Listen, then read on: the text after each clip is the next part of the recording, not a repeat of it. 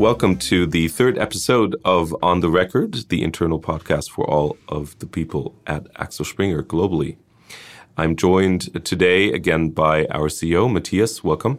Hi, Adib.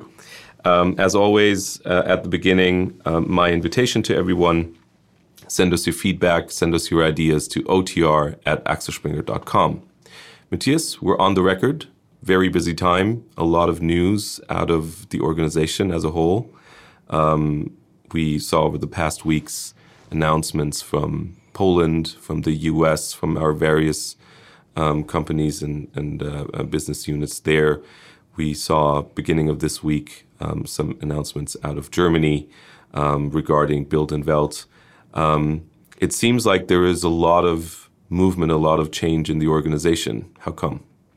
Well, I think as everybody, we have to react to macroeconomic developments in the increasing headwinds, but totally independent from that, we wanted to start that project of analysis and discussion of strategy and structure of our German media business.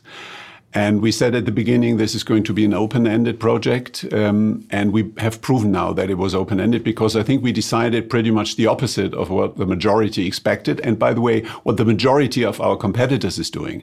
Most companies focus on more centralization, more synergies and mergers and these kind of very kind of cost-oriented measures. We said, of course, cost management and cost efficiency is always a priority, but more important is growth. More important is faster digitization and innovation of our products. And we think that we can do that better and more successfully in independent structures and independent entrepreneurial structures where a strong CEO and her or his team is really leading and shaping a brand and its development. That's what we have decided for Bild and Welt, and it is very consistent now with the entire structure of Axel Springer, where we have, under the umbrella of our values and under one corporate management, very strong brands with very strong entrepreneurial CEOs who are shaping the businesses of Stepstone, Job Classifieds, of Aviv, Real Estate Classifieds, of Politico, of Insider, of Idealo, and now of Welt and Bild. Welt and Bild are very complementary. They have different target groups, both in the readers market, in the advertising markets. And we think this is now the structure to unlock growth potential to, of course, shape the future of these brands more successfully. And also at the same time, we announced that the executive board member Ulrike Handel is leaving the organization, who was responsible for that German business. Could you explain what the connection is there? Because she just joined very recently. It's an unusual move. No, it was just a couple of months, and it's unfortunate. But at the same time, it was entirely driven by conceptual discussions, by strategic convictions, which differed in that case. And when we discovered that during the project, we said it is better in the interest of all parties to then peacefully separate instead of trying to do things together where simply some very fundamental views differ so much. So it was entirely based on this kind of strategic element and never on a personal level. Actually, we, Ulrike and the entire executive board, got along very well with each other. And that's why it was an unfortunate but also a very peaceful separation now. Could we just talk briefly about what the differences are, though? I mean, you mentioned it's basically centralization and synergy as a kind of very classical corporate concept. Versus decentral entrepreneurial energies. And if I just look back over the last years, where and when Axel Springer did better, when we really trusted strong entrepreneurs and when we had very clear kind of hierarchies and very clear responsibilities. And that turned out during the project also with BCG, that in that case, these kind of matrix beliefs are one assumption. We have tried that over the last years. We've been disappointed by the results. Now do more of what you have done, not so successfully over the last years, seemed for us not the best option. And that is the fundamental question here. And we have decided, as we have announced yesterday, very, I think, transparently. Matthias, let us talk about a very different subject at this point, which is, which also created some headlines this week. We had the lawsuit in the U.S. filed against us on the back of the Reichelt compliance case. It was a very tumultuous time, and it's been sort of a year on. In hindsight, what's your view on that entire episode? I regret that we did not meet the expectations of employees, and particularly the women affected. And I can only apologize for that. But I think it is important that we learned our lessons.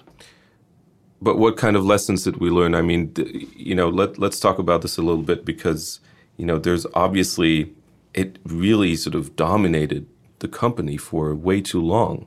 How could it have come so far?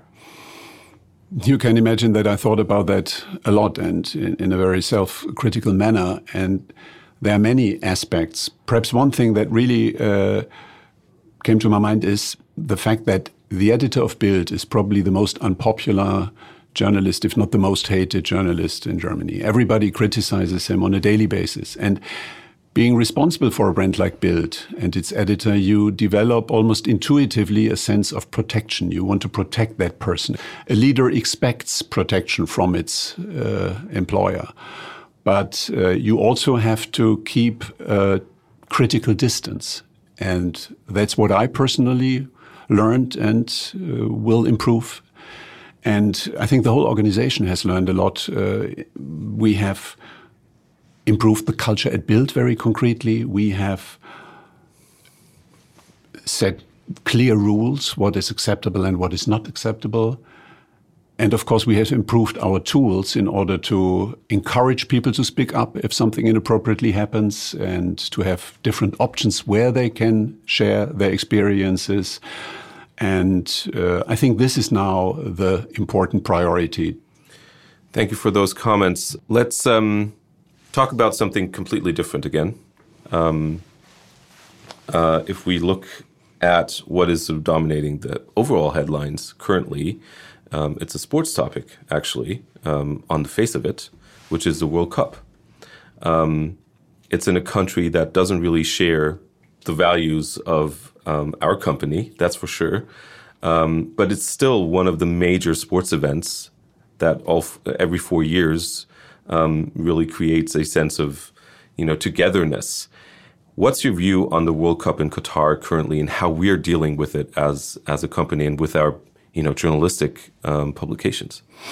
I think our reporters and sport journalists are doing an incredible job, finding the right mix of, on the one hand, not spoiling the fun experience that such a soccer championship provides for people and soccer fans all around the globe, and at the same time, not ignoring or minimizing the moral hazard that this event creates in a very embarrassing way.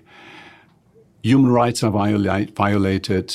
Our understanding of tolerance and LGBTQ is not only ignored, it's a scandal what FIFA has decided, how FIFA is behaving in that context, that this whole event happens in such a country. And now let's perhaps through that public discussion really create a healthy debate about limits and about too much tolerance for intolerance. I think that is perhaps the healthy effect that may come out of this soccer championship. Do you watch? Well, it's a public secret that I'm not a big soccer expert. Let's put it that way. I was just a couple of days at the first NFL football match in Germany, in Munich, and that was great fun. So, but I can assure you also I'm watching if it gets closer to the finals with great excitement. Thank you, Mathias, for joining us today in this busy period of time. And we will talk to you soon. Thank you so much. Thank you, Adib.